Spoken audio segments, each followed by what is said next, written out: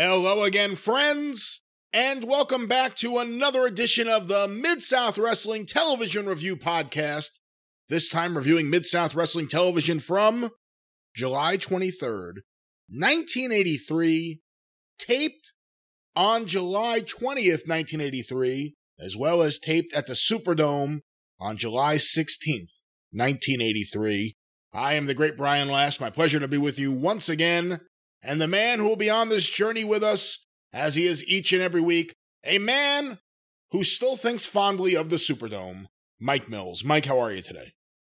A little tease right there from our pre-show discussion where we were just talking about the wonderful Superdome. I am very fond of that old stadium. It is a wonderful stadium, a stadium that has stood the test of time. But for this particular episode, we're going to have some fun at that stadium, talking some wrestling from it. And a great card that was held that night in the July 16th, 1983 Superdome Extravaganza.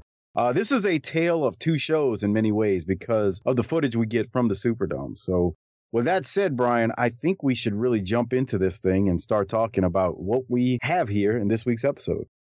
Let's jump right into it. Let's hear the show open. Boyd Pierce and Cowboy Bill Watts. Television Network. Once again, an hour of exciting action, interesting interviews telling you about things that have happened in the past and look forward to in the future, and great, exciting, real live action here as we bring it to you every week. We'll see the new North American Heavyweight Champion Hacksaw Butch Reed, and we'll have highlights of that great battle against the Junkyard Dog from the Superdome, and our guest commentator will tell you all about it, and that's Cowboy Bill Watts. Well, thank you, Boyd. And, of course, in the horse racing field, the Kentucky Derby, it stands out. The 500 at Indianapolis in car racing, the Final Four in basketball, the bowl games in college football, the World Series in baseball, and, of course, the Super Bowl in football. But I'll tell you another event that everybody the country over talks about. That's when Mid-South has a wrestling extravaganza at the Superdome.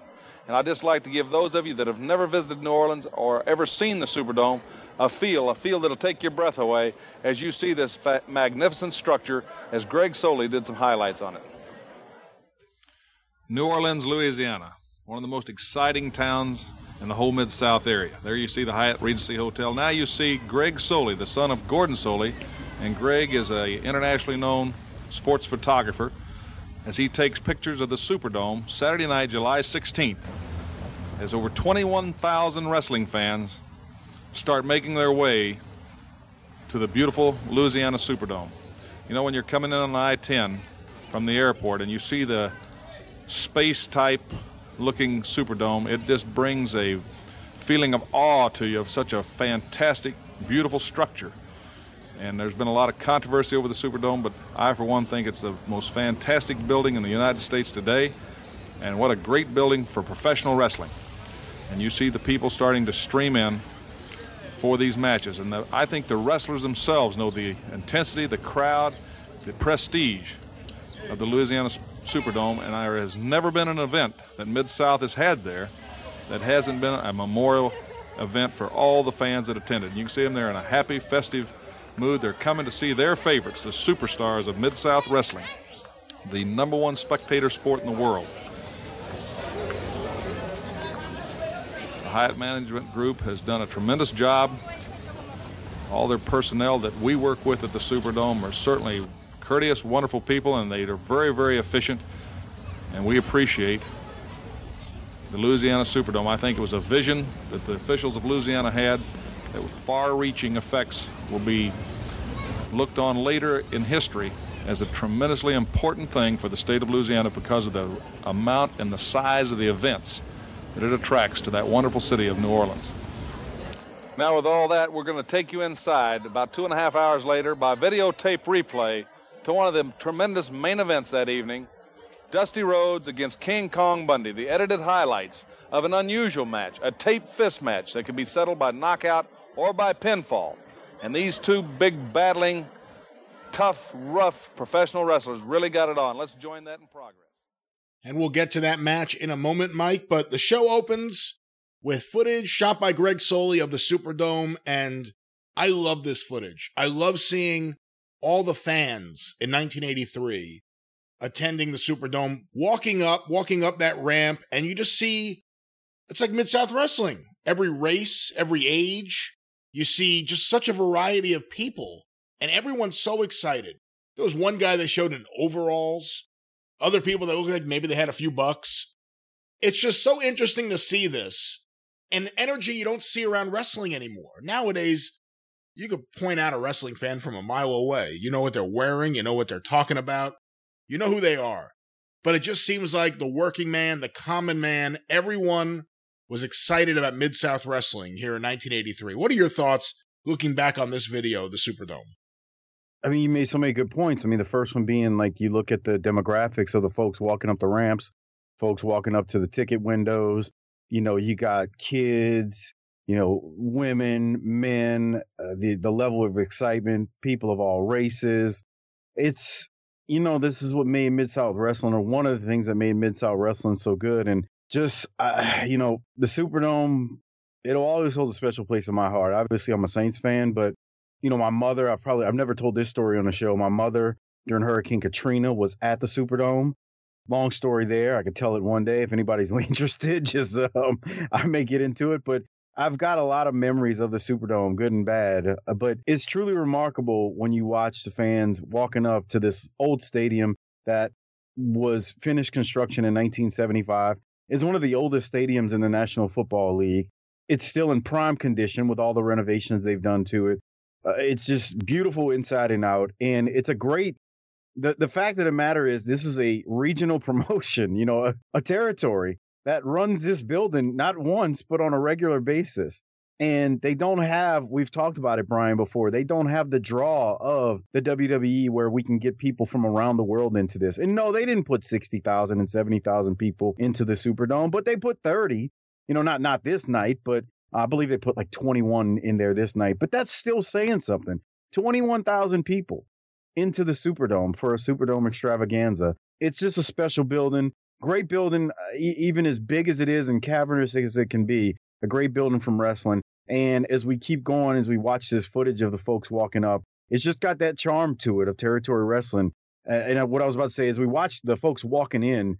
I always loved, having not been able to go to the Superdome extravaganzas, I always loved when they showed the footage from the Superdome, because once again, back then, you never would see this footage. There was no WWE network. There was no Mid-South network. There was no television station where we could watch this stuff live if you couldn't be there. So the only hope you had was that Watts would air it like he's about to do. And he's not going to air the full card, but he's going to air the major moments from the card and the big moments from the card. So when we got these one camera shots that we're about to get from the Superdome, we were in heaven. It was like, damn, it's as good as being there. And again, this is only 7 days later. I mean, this was July 16th and it's airing now on July 23rd. So lots of emotions, lots of great feelings. You know, you get warm and fuzzy inside especially if you're a New Orleanian, but if you're a Mid-South fan, you kind of get warm and fuzzy inside when you see the Superdome and you see the folks piling in to go watch Mid-South Wrestling there. Of course, Mid-South ran various buildings in New Orleans, and you had different crowds depending on the building, whether it was the Municipal Auditorium or the UNO Lakefront Arena. But it seems like both of those crowds came together at the Superdome. Yeah, I think you probably had a better mix for the Superdome shows. I would agree with that. And the Lakefront Arena, and I think Ricardo talked about it on the 605 when he was on. It was a different vibe altogether. I mean, the Lakefront Arena is on UNO's campus. It's not downtown. You know, the Municipal Auditorium obviously is, I'm going to use this term, it's gritty, you know, it's old, it's an old building, it's still standing, although not in use. Hopefully they won't demolish it, but it would just, you know, it was easy to get to from the bus lines. Not that you couldn't get to UNO from the bus line, but you'd end up having to get, depending on where you're at, a couple of transfers to get to UNO. Whereas the Municipal, it was a whole lot easier to get to. The Superdome was easy to get to too, as well, to be honest with you. Superdome is in a prime location if you're a tourist to New Orleans. I mean, you're not far from Bourbon. You're downtown already. It's not like these stadiums where you're on the outskirts. And I can't think of a great example as I'm saying that, but there's plenty. I know Jacksonville, when Jacksonville had the Super Bowl many years ago, like one of the things about Jacksonville, that stadium evidently is so far away from civilization. At least that's what I was told from a friend that was there. It's just a completely different ball game when you visit that town to go to a football game. Whereas when you're in New Orleans, if you go to a Saints game, if you go to if you went to the national championship last year with LSU and Clemson, you are right there in downtown. So, you know, if you had a hotel room in downtown, you're not far from Bourbon. I mean, you can walk to Bourbon from the Superdome. It's not, 2 blocks away, but it's the fact of the matter is you're very close. You're close enough in walking distance. You're not going to have to get a cab unless you drink too much. So it's just prime real estate and in a great location with the downtown location. So great stadium just for everything. But obviously, if the walls could talk in the Superdome and tell the memories of these Superdome extravaganzas, they would have a lot to say. As you alluded to earlier, these shows were mainly attended by people in New Orleans. Maybe you get some people every now and then coming from Oklahoma or coming from other towns in Louisiana.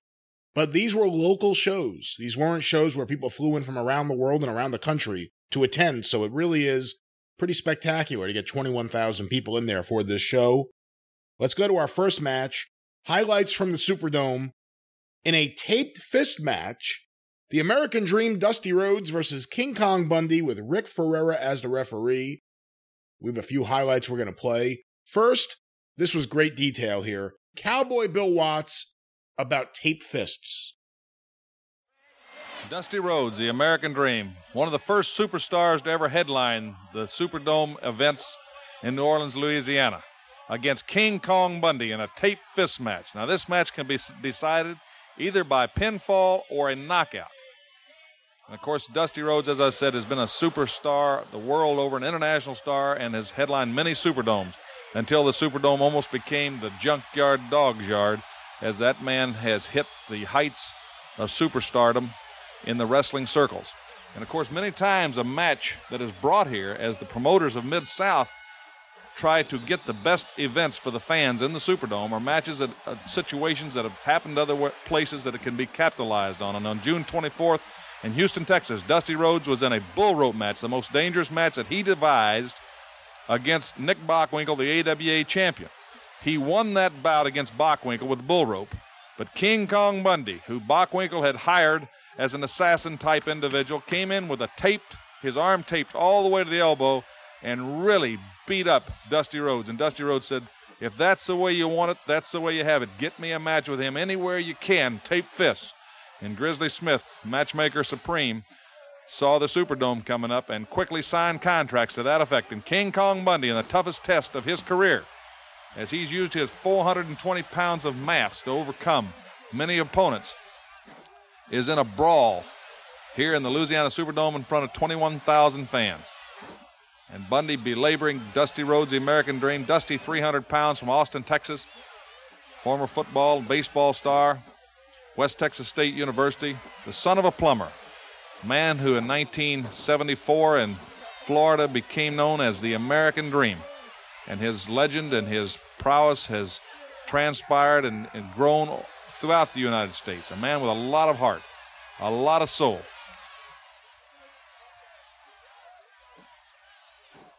Bundy, a massive, ponderous, pummeling, an individual that just, when you've got that much mass, 420 pounds, you can absorb a tremendous amount of punishment. And he's got Dusty Rhodes in a lot of pain right now, as you can see the crimson mask. Photographer Greg Soley lets us vicariously enter that ring at close-up.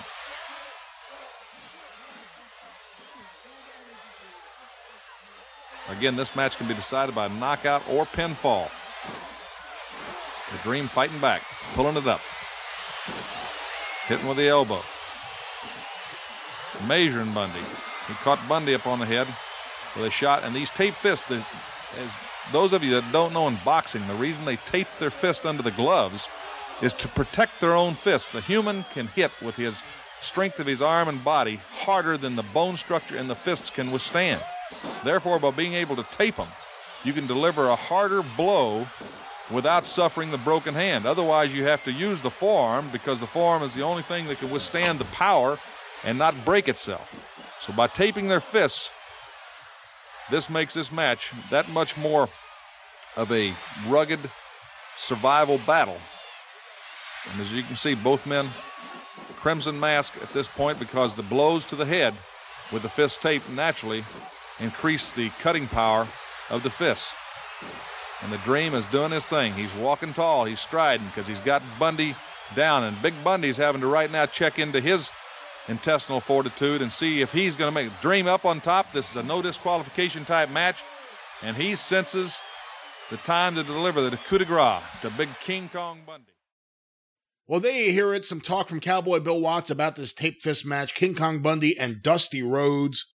Great stuff there about why a guy would want to tape his fist, why it's so important to tape your fist and not break all the bones in your hand because your hand can't withstand the force of punching someone in the face. That's why people use their forearms. And a little bit of biographical information about Dusty Rhodes and becoming the American Dream in 1974 in Florida. What do you think of Watts here, Mike? I thought it was a great point as he talked about the tape fist and why the fists are taped. And, it basically acts like a brace and a splint in a way, in that it keeps the wrist straight from breaking and too much force then being transferred back into the fist and wrist area. So I thought his commentary was just phenomenal when he's talking about it. One other thing, too, it doesn't come through in the commentary. So we a second ago, we talked about how, you can watch things live now all the time. Whenever the WWE has a special, Ring of Honor, AEW, we can always see the big shows live. We don't have to wait at all. I mean, what I like about this, there's a certain charm to it. But, Watts is voicing it over from a studio or wherever he's at, if he's at his home or whatever.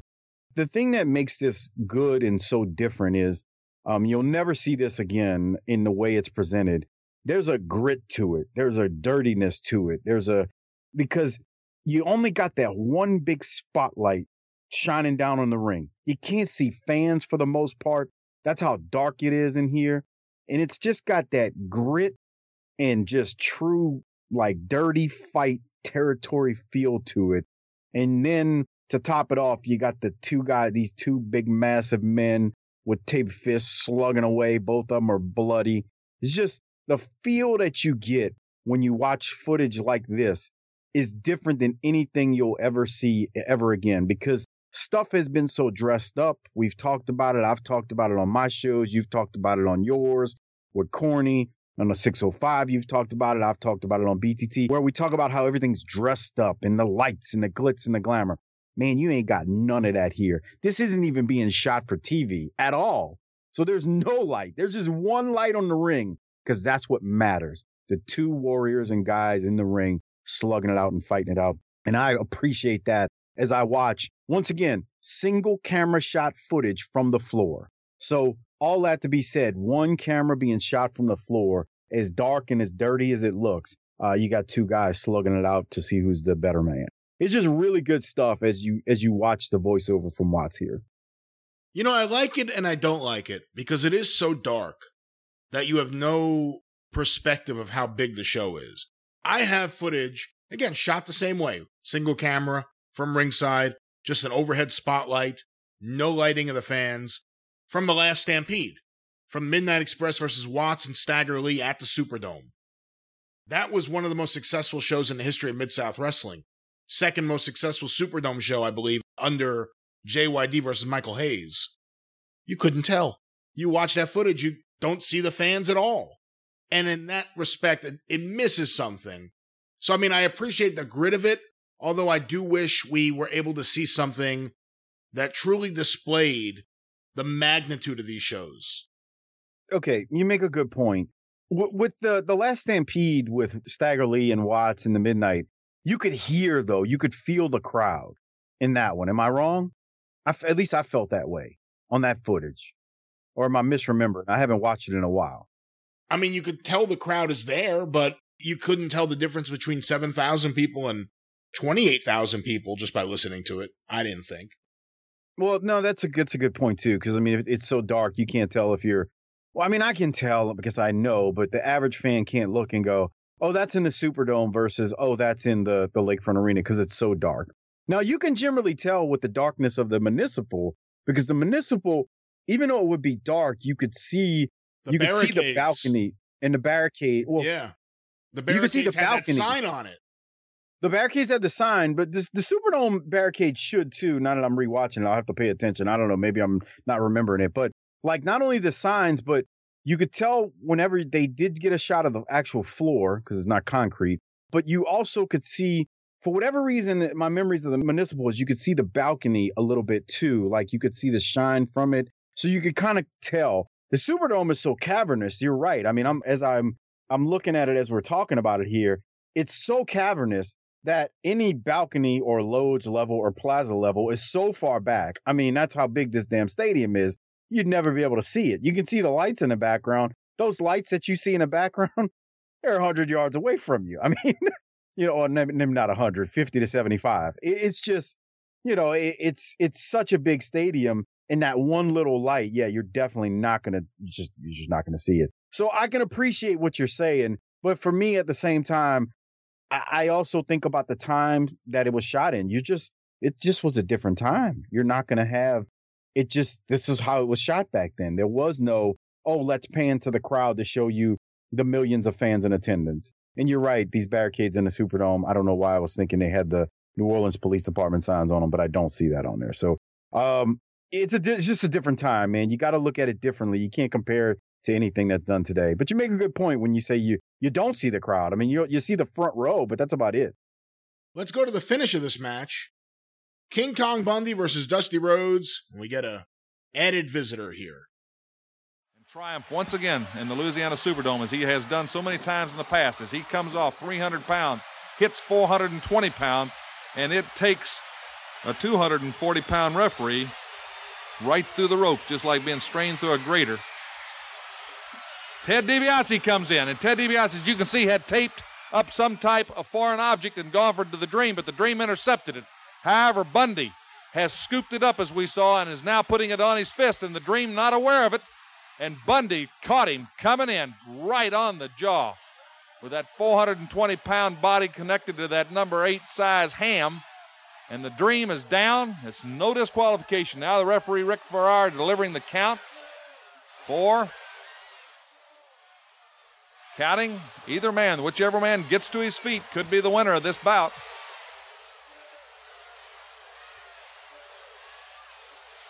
And the Dream is really cold-cocked.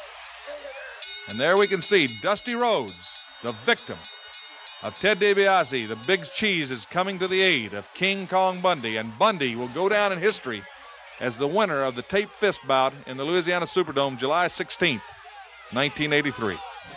The big King Kong Bundy was a victor in that exciting battle, and we have more of the same, and we're going to show you some more of it. We hope you'll stay with us because it's coming up right after this important message from Mid-South Wrestling Television Network. Mike, you keep saying how back then you didn't have the WWE Network or a Mid-South Network. Tell Boyd Pierce that. As always, we'll be right back with more from the Mid-South Wrestling Television Network. Yeah, obviously he's saying that, having no clue in another 17 years or so, we'd have at least dial-up internet to watch things on. But little did he know, in many more years, there actually would be a network. So when he say a network, he's thinking television, definitely not a streaming service of any sort. But Boyd Pierce definitely says it a lot. Hey, that was a really good finish right there. You had DiBiase who comes in. Well, first off, before I get to DiBiase, I loved Watts' comment when he said Ricky Farrar went through the ropes like a cheese grater, because he really did. Yeah. Like, Dusty comes off the top and hits Bundy, but when he hits Bundy, Bundy flies into Ricky Farrar, and Farrar takes a wicked bump into the second rope, then through the bottom. And I want to give Farrar some more credit here. We don't talk a lot about the refs, so we talk a lot about him taking bumps because, that's what they do in Mid-South. Alfred Neely is the king of bumping in big matches. But his timing was great, Ricky Farrar being he, because Bundy comes up with the gimmick on his hand after DiBiase loses it in a ring. And then Bundy hits Dusty, knocks Dusty out. And then it's like the timing's perfect because from the way the camera shot is, Ricky Farrar is getting up into the ring just right after Bundy hit Dusty with the gimmick. And Bundy gets to his feet before the count of 10. Dusty doesn't, and Bundy wins the match. So I thought Ricky Farrar's timing here, his bump, the sell, throwing through the ring, and then crawling back into the ring, I thought was pretty much perfect. He couldn't have done it any better as Bundy gets the win. Well, coming out of that, we go back to the desk to set up the next match that we're going to watch, which is the Junkyard Dog, the North American champion, versus Hacksaw Butch Reed. And I just want to make a note here. We've seen this play out on TV over the last several weeks. But of course, the one thing we're missing, specifically from New Orleans, is the local promos. So there are a lot of matches on this show, and we'll run down the card at the end of this show. There's a lot of matches that, when you hear them, you could say, oh yeah, that's been built up on TV, but we're missing the local promos setting things up. And in this case, we know that the JYD and Hacksaw Butch Reed have a problem, but the way they're going to settle it in New Orleans is 2 out of 3 falls, a 2 out of 3 falls match. So what we're going to do is we're going to go to the desk, Cowboy Bill Watts and Boyd Pierce, and then we're going to hear the opening minutes of the match. We'll have more audio after that, but it plays into something you and I have talked about a lot, Mike. The weight gain of the Junkyard Dog and the way it's being talked about on TV and how it now plays into this stipulation. 2 out of 3 falls. You need stamina. Let's go to this audio right now. When I first won the North American title, all the title bouts were 2 out of 3 falls. However, another era has issued in, and all title matches have been 1 fall. However, you had an upstart, Hacksaw Reed, who said, the Junkyard Dog is finished. He's washed up, he's out of shape, he's over the hill, and I want a 2 out of 3 fall match. And that's what 21,000 people came to see at the Louisiana Superdome. Let's join this unusual, violent match in progress. This is the bout the fans at the Superdome were waiting for. A 2 out of 3 fall match for the North American title. Champion, the Junkyard Dog. The protege, the hungry, upcoming Hacksaw Butch Reed, who had decided to do what nobody's been able to do, to take on the legend in his own time, the Junkyard Dog, in his own backyard, the Louisiana Superdome, for the North American title. 2 out of 3 fall match, Alfred Neely refereeing. And the Dog, a tremendous amount of pent-up emotion coming out here as the Dog is punishing Hacksaw Butch Reed, the man who has said the king is dead. He's no longer been in the gym. Too many personal appearances. Too many things for charity. He's forgotten to get in the gym and stay hungry and stay hard, and that I'm in that gym every day. Hacksaw Butch Reed, whose body certainly proves the fact that he's in that gym every day. But you look at the Junkyard Dog, and let me tell you, that's a powerful individual too. 2 out of 3 fall match for the North American title. The winner definitely has to be decided. Headbutt by the JYD. JY was really keyed for this match. So the man attacking his personal lifestyle. You know, just because he's not in the gym at the same place and the same time doesn't mean he's not in the gym. This man's a powerhouse. And he seems like right here he's got Reed really hurting and wants to punish him. Reed maintaining that the Junkyard Dog has got tremendous explosive power but no endurance any longer, that he doesn't have the conditioning to maintain the endurance, and that's why Reed had asked for a 2 out of 3 fall match instead of 1 fall. It's almost like Reed realized that the Dog could be so explosive that he may be able to capture 1 fall, but Reed feels that the longer he can keep the Dog in there, the time's on his side because of his endurance factor. Reed has pulled down to 242 pounds body weight. Dog is 296 pounds at this point. Reed badly lacerated as the Dog is just really punishing him. Alfred Neely, a tremendously hard job at this point. The Dog seems to be willing to just try to take as much toll as possible, not caring about the outcome of the first fall in order to punish Reed so greatly, figuring that the punishment could rob Reed of the tremendous endurance that he's proved to have. It's almost ghetto style right here. I think everybody in our audience understands the emotion right now as Junkyard Dog just climbs aboard and starts trying to punish. And, of course, Reed is really paying the price right now. And that certainly can take a lot of endurance. Alfred Neely checking to see if Reed can continue. And there Reed is headbutted right out on the floor again at the Louisiana Superdome, July 16th.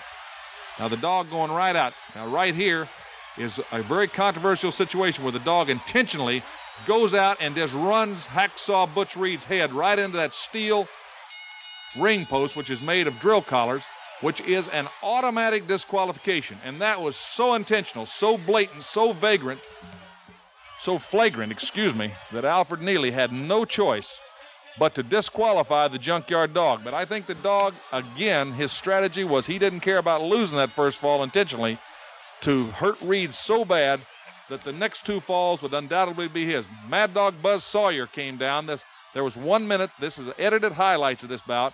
There was 1 minute between falls. They had already rung the bell, and, of course, Reed was still in kind of a semi-conscious state, had asked for time But there's several minutes have elapsed here. Finally, Buzz Sawyer got down. As you can see, he's brought from the first aid room some bandages and has come down to bandage Hacksaw Butch Reed. He's just saying, hey, you know, the guy's got a right to be bandaged before he's back in there for this title match. And you can see Mad Dog Buzz Sawyer from Atlanta as he bandages Butch Reed and tries to medically give him aid so that Reed can continue the bout. Reed did not ask to quit the bout. He didn't. But this was, I think, a surprise on Reed's part that the dog's strategy was so flagrant and violent and directly against the rules and regulations that he ran his head into the steel ring post, which is by Mid-South is an automatic disqualification. Now coming in, like I say, the bell had already rung. The bell had already rung for the second fall, and Reed's coming in, and Reed's trying to take the fight right to the dog, but the dog is trying to snuff him out as soon as he gets in. Well, let's stop it there, Mike, and we're going to have more audio of the remainder of this match in a moment. I want to talk about this match and what we're seeing, but I can't ignore the obvious. Cowboy Bill Watts is amazing here, describing all the action, putting the foundation there for why things are happening. There are very few people in wrestling, I mean, no one does it now, who could successfully call a match as a one-person booth and explain everything. Gordon Solie was able to do it. Cowboy Bill Watts is amazing. I mean, Joey Styles in ECW had Paul Heyman in his ear telling him what to say. No one's telling Bill Watts what to say. He's the promoter, he's the booker. Or if not the booker, he's overseeing the booker. He knows what to say to get the end result, and he's just dynamic here. This is a great example of the best of Bill Watts on commentary. He's a great narrator and storyteller to explain every single point in his mind. He knows how to convey it to the audience so that they're getting that message and understand what's happening and why it's happening. He talked about so much stuff there. One, I mean, he's talking about, you know, it's a 2 out of 3 falls. Watts mentions that Reed claims the dog is not in shape anymore. Dog's resting on his laurels. We've talked about that a lot over the last few weeks and months. You know, Reed wanted the 2 out of 3 falls because he thought there was no way JYD could win such a match because JYD wouldn't have the stamina. Now, that's Bill Watts' words claiming Butch Reed said that. And based on everything we've heard, you got to say, wow, that's some captivating audio. He just knows how to tell the story. And then going forward, you know, JYD ends up getting DQ'd in the first fall because he slams Reed's head into the ring post on the outside, as you heard Bill Watts describe right there.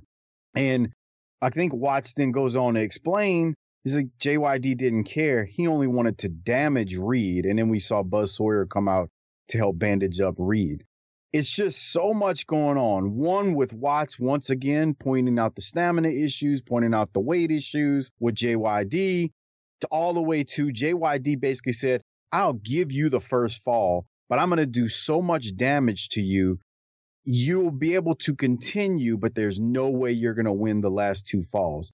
Just really good stuff. And Watts, very effective communicator, as he described it and talked about it on commentary. Tremendous, tremendous commentary work. And you make a great point.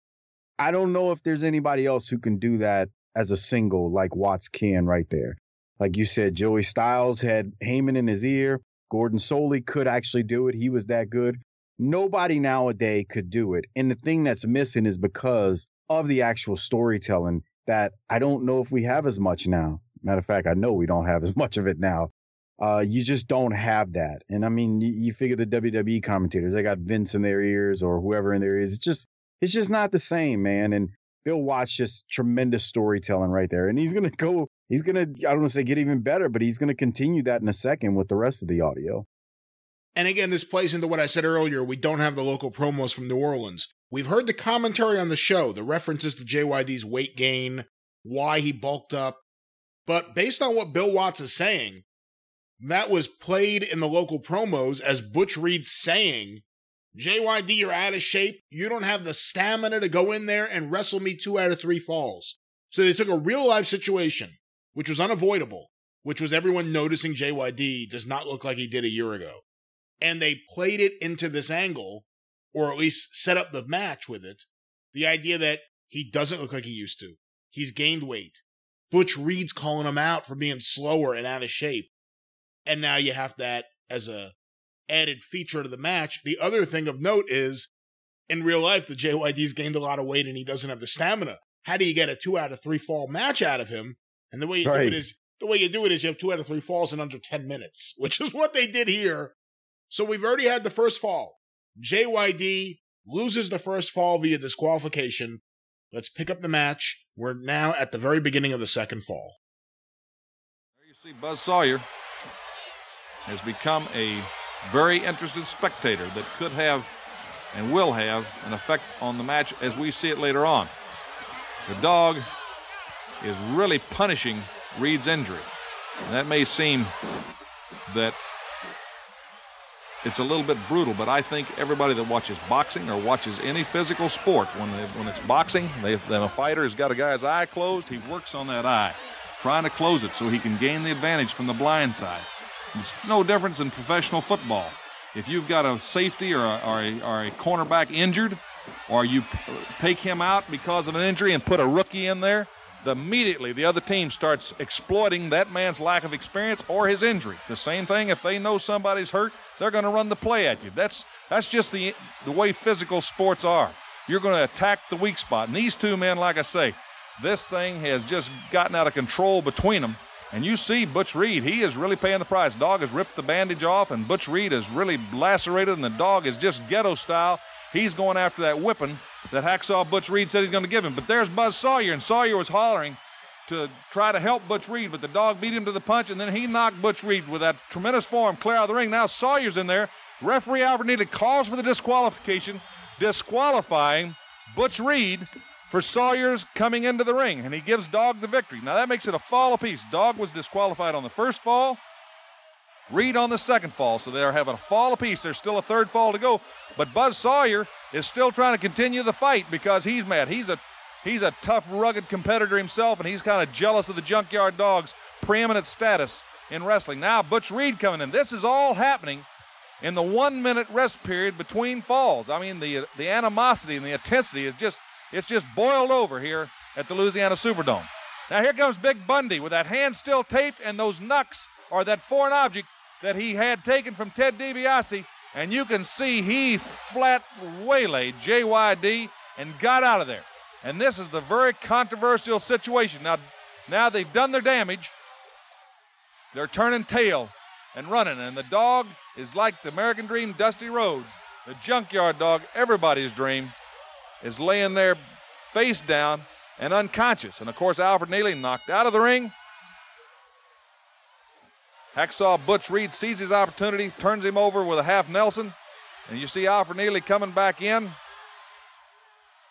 Dog unconscious. The bell had already rung to start the third fall, and Alfred Neely comes back in and counts the fall as he is required to do. The new champion, the North American champion, the controversial North American champion, Butch Reed.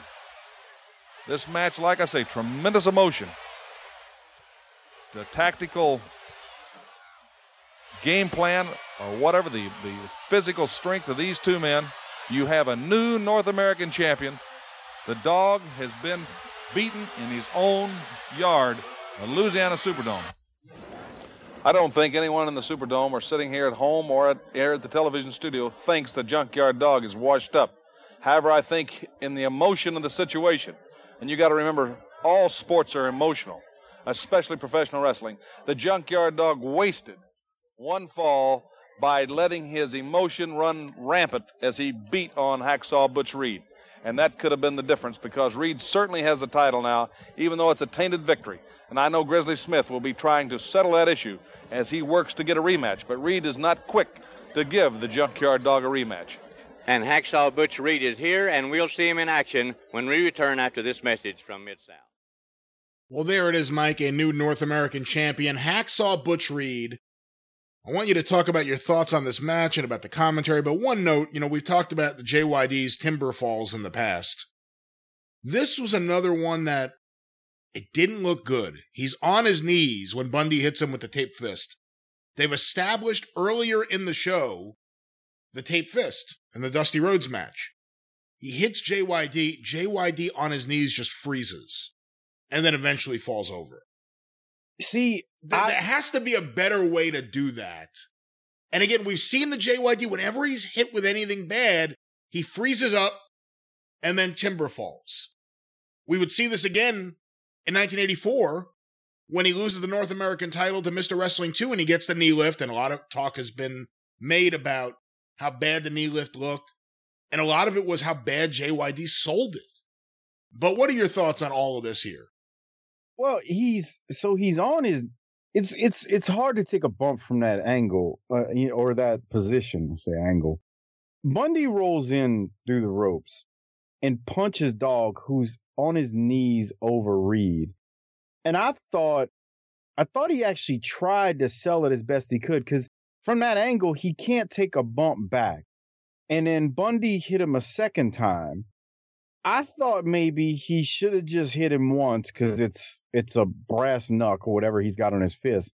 And then from there, Dog has room to just fall forward after one punch.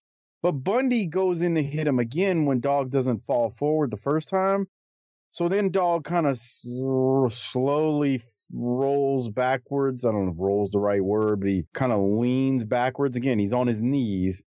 And then after the second punch is when he leans back some more, and then he finally falls forward.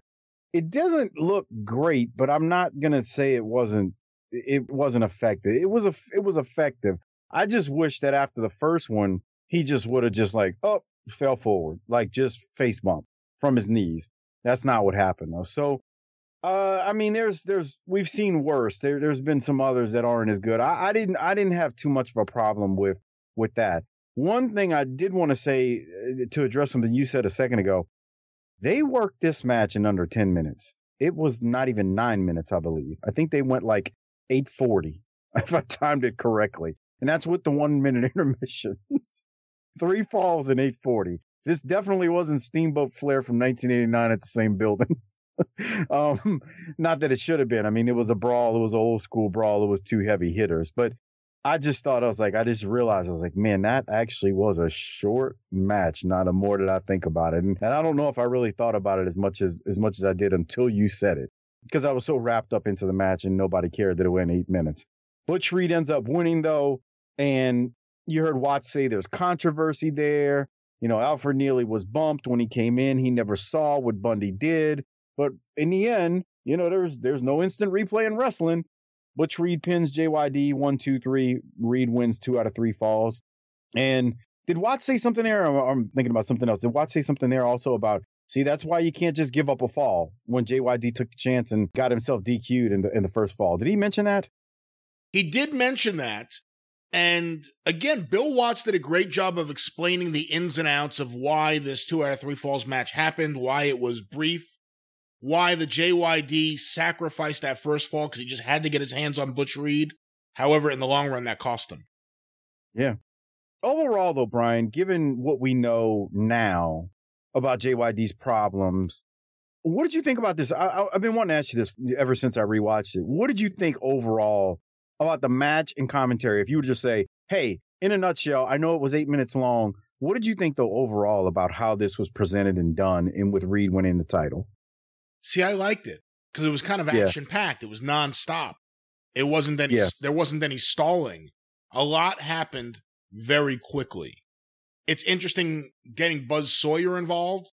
Buzz Sawyer is a regular in Georgia Championship Wrestling, not a regular in Mid-South, although he's been there before. You know, this Superdome show, and we'll talk about it later, and we've talked about the TV lately, has some Georgia guys, because, again, the Watts-Ole Anderson connection is pretty strong here. But then you get Bundy involved, thinking, okay, now Bundy is going to be someone that JYD has a problem with.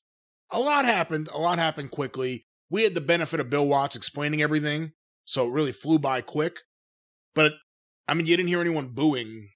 Well, I shouldn't say that. I mean, the bad guy won. Boy, a lot of bad guys won on this show, I gotta say. But I thought it was really good. I actually really enjoyed it.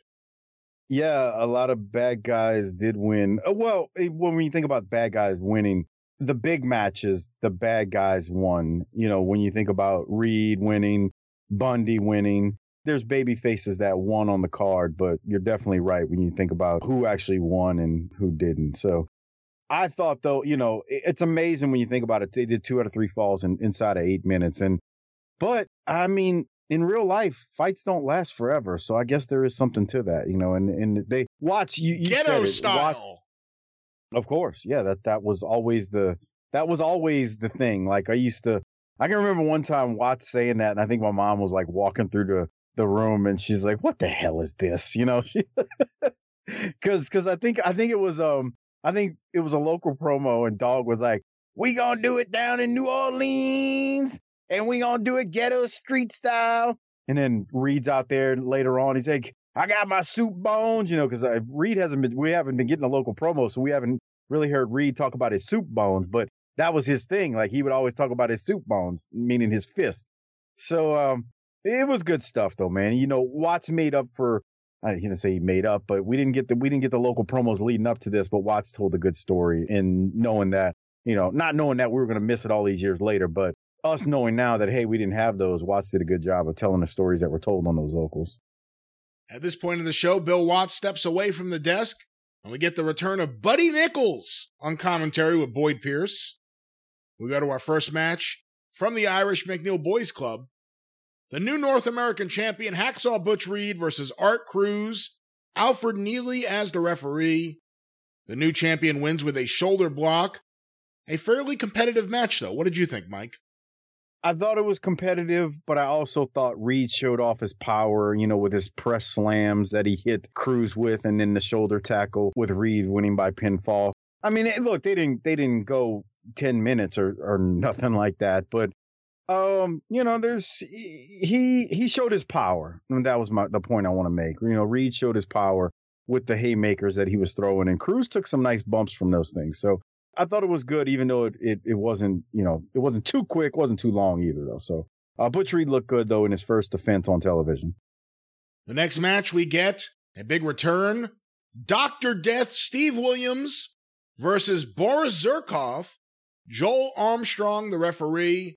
Let's hear a few moments of Boyd Pierce and Buddy Nichols discussing Dr. Death. Williams is back. Now, Buddy Nichols, Dr. Death Steve Williams, as you know, if you've been watching and following closely, he's really come along using that Oklahoma Stampeder. Now, King Kong Bundy came upon the scene using something almost alike. He said he invented that hold. That was a brand new one, that it was the Avalanche. But my sidekick on week after week, Cowboy Bill Watts, let me tell you something, wrestling fans, and you already know it, and King Kong Bundy might as well admit it. Cowboy Bill Watts was the inventor and the master of the Oklahoma Stampede, and Steve Dr. Death Williams is coming right along and using the same thing, so don't fool yourself or anybody else, King Kong Bundy.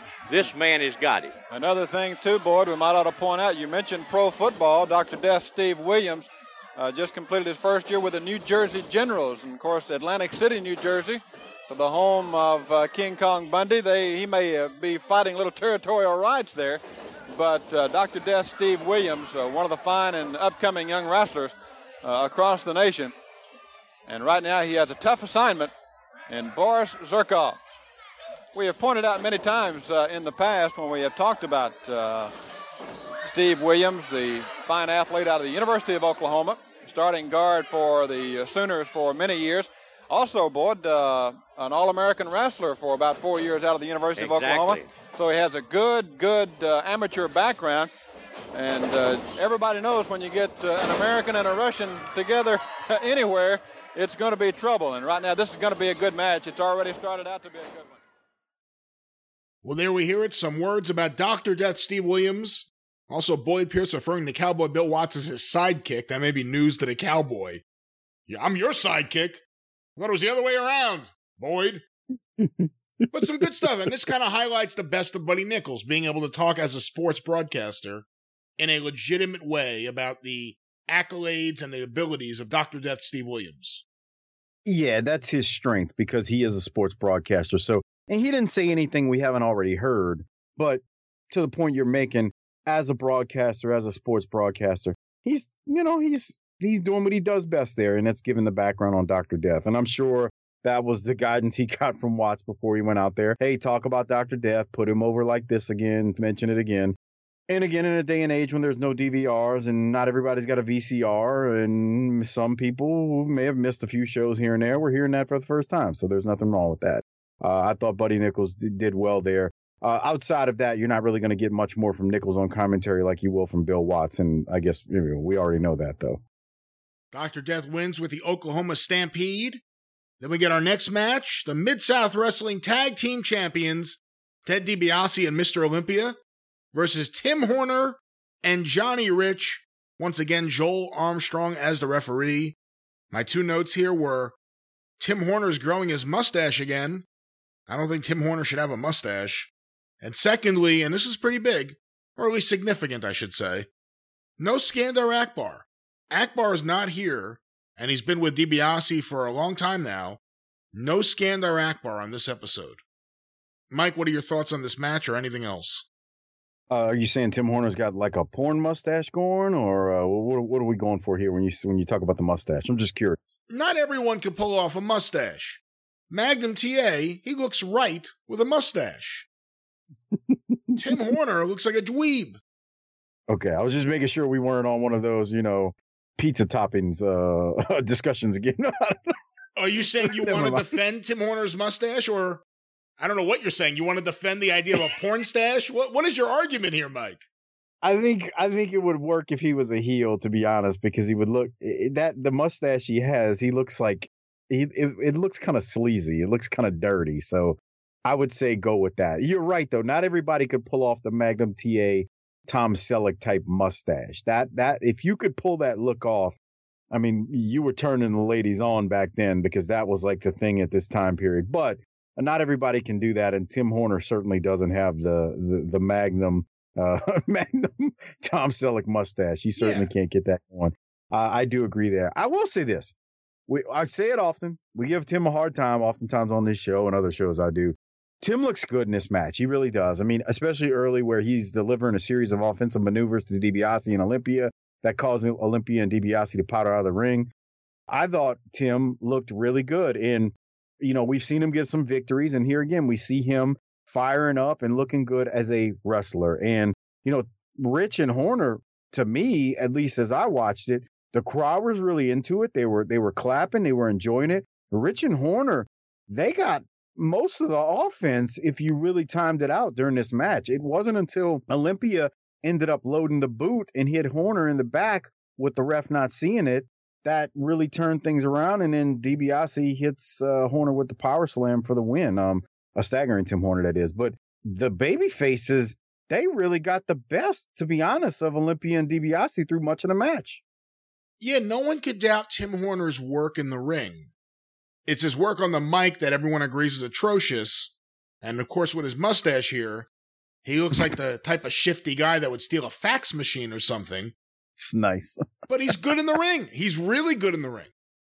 And it's not even one of those cases where you you just put a mask on him and it would have changed things, because he still couldn't do a promo. That was one of the big things that held Tim Horner back. He just couldn't do an effective interview to make people really invest in him. But if you judged him based just on his ring work, he's good.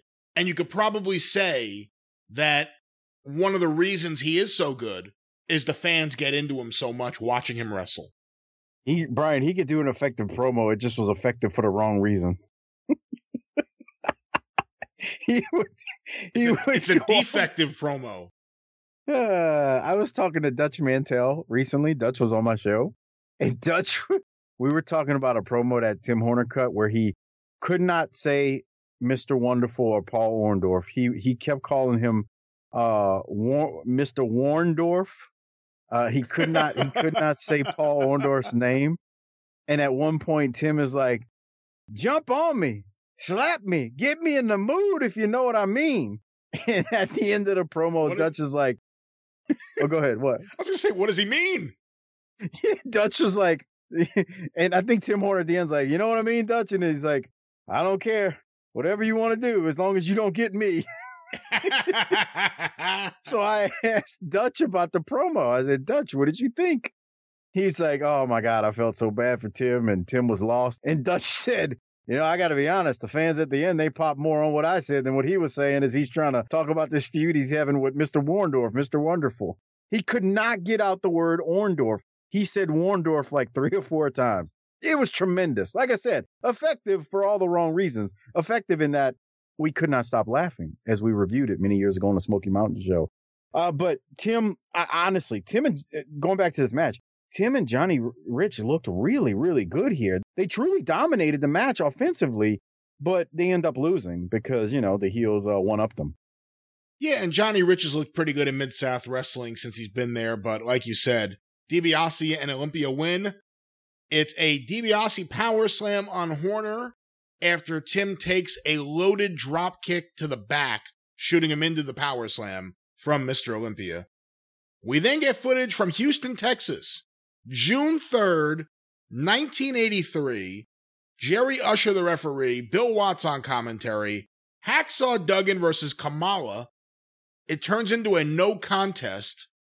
What did you think of this airing on TV? Kamala hasn't been here in a long time. This was the only time Akbar was on this episode. Was it just to get a Jim Duggan victory on the show? I mean, again, this is from June 3rd, so it's almost 2 months old. What are your thoughts on this?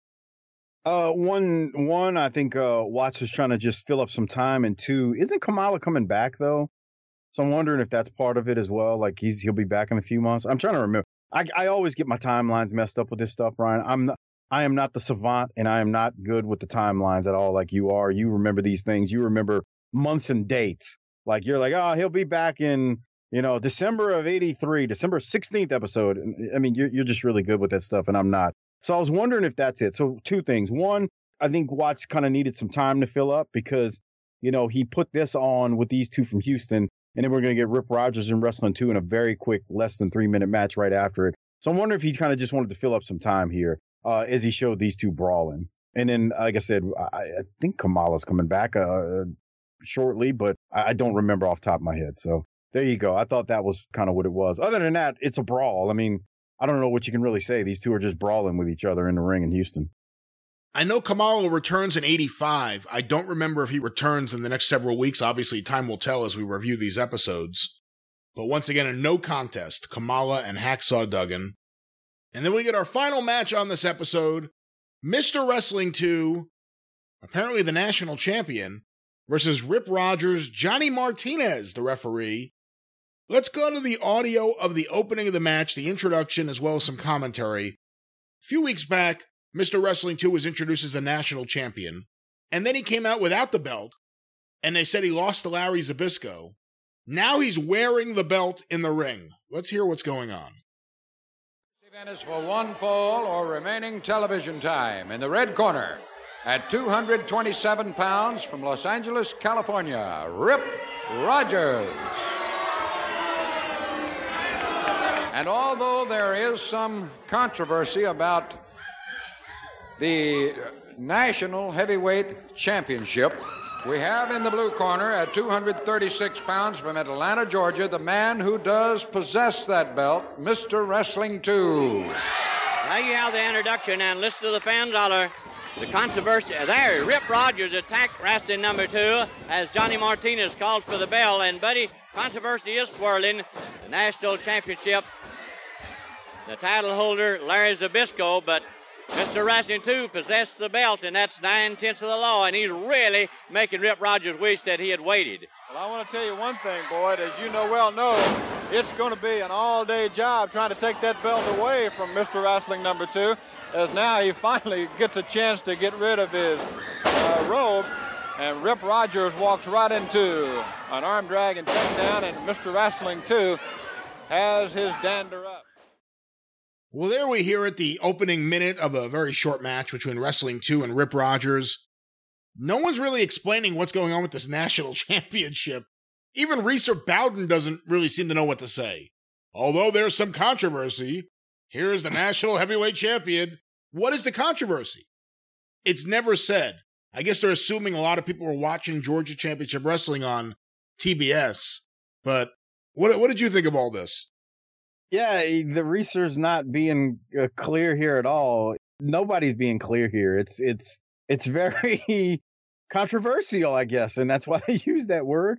I do know from that Superdome show, I was looking at the results. 2 did pin Zbyszko at the Superdome on the 16th, but you would think maybe they could mention something. I'm really at a loss for words as to what is going on here and why it's being not talked about with any clarity, I guess is the words I'm looking for. And, you and I are both also confused. So I don't know. I don't know. I don't have an answer. Maybe this is one of these things that we can put Al Getz on because he's doing all the research on it. And I'm like, hey, what can you find out from this? I don't know. This is a strange thing. But I will tell you what's not strange is everybody is confused. Everybody's confused. Boyd, Reeser, us. It's a conundrum, Brian. It's a conundrum. I don't know. I don't know what we're gonna do. We gotta get to the bottom of this. Well, Mr. Wrestling 2 wins with the knee lift. And with that, we wrap up another episode of Mid-South Wrestling. But before we close out this podcast, here are the results. July 16th, 1983, New Orleans, Louisiana at the Superdome. Johnny Rich defeated Rip Rogers. George Weingroff defeated Art Cruz, 2 babyfaces there. Mil Mascaras and Tim Horner defeated Mr. Olympia and Boris Zerkov. Magnum TA defeated Buzz Sawyer via disqualification. Tommy Rich beat Kamala. Mr. Wrestling 2 defeated Larry Zbyszko. The Iceman, King Parsons, defeated Buddy Roberts. So obviously a match from Dallas there. In a lights-out match, Hacksaw Duggan defeated Ted DiBiase. King Kong Bundy beat Dusty Rhodes in a tape fist match. And the main event for the Mid-South North American Championship, Butch Reed defeated Junkyard Dog 2 out of 3 falls. So an interesting card there. A lot of Georgia talent. Mil Mascaras from Houston. And a North American title change. World-class talent, too. I mean, we got a couple of different things here. Hey, Brian, we didn't talk about it when Bundy lost or defeated Dusty. Dusty came off the top rope, but I didn't hear Bill Watts say, oh, he leaped from the top. He didn't jump from the top. When Ricky Ferrara took the bump when Bundy flew into him. Yeah, I just wanted to point that out. Dusty Rhodes did come off the top. Now, maybe because it was a tape fist match, it wasn't considered DQ, or is no DQ. I don't know. Watts didn't really say. But anyway, just wanted to point that out. But yes, there's a lot of talent on this card. Like you said, they got Mil Mascaras there, Wrestling 2 and Zbyszko, Kamala's in, Tommy Rich is in, Buzz Sawyer. So yeah, we got a good mix of guys here from different territories. Big show too, 10 matches. Well, with that, we wrap up another episode of the Mid-South Wrestling Television Review Podcast. Want to remind you, you can follow me on Twitter at GreatBrianLast. You can follow the Arcadian Vanguard Podcast Network on Twitter at SuperPodcasts, or on Facebook, facebook.com/Arcadian Vanguard. You can hear me on the 605 Super Podcast, 605pod.com, or available wherever it is that you find your favorite podcasts. Mike, how can the listeners stay in touch with you and Booking the Territory? Come listen to Booking the Territory at tinyurl.com/BTTpod. If you go there, you can actually also get all of our Smoky Mountain Wrestling recaps, which we are done now. We covered all 200 episodes of Jim Cornette's Smoky Mountain Wrestling in the same manner that Brian and I cover Mid-South, where it's week to week. And we had a lot of fun. I mean, from start to finish, great promotion.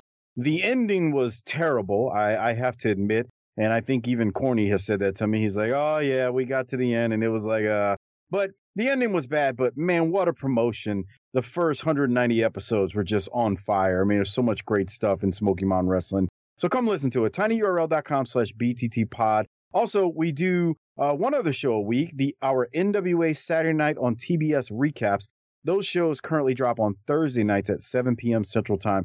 We are up to March of 1989 and going into April of 1989 at this stage. So it's a fun time. We're in the middle of the Flair and Ricky Steamboat feud. What a great feud from 1989. So come check us out. Myself, Hardbody Harper, Doc Turner, we are the Unprofessional Wrestling Podcast for a reason. The jokes are terrible. It's not always politically correct, but we still have fun nonetheless as we talk classic Southern wrestling. It's a great time.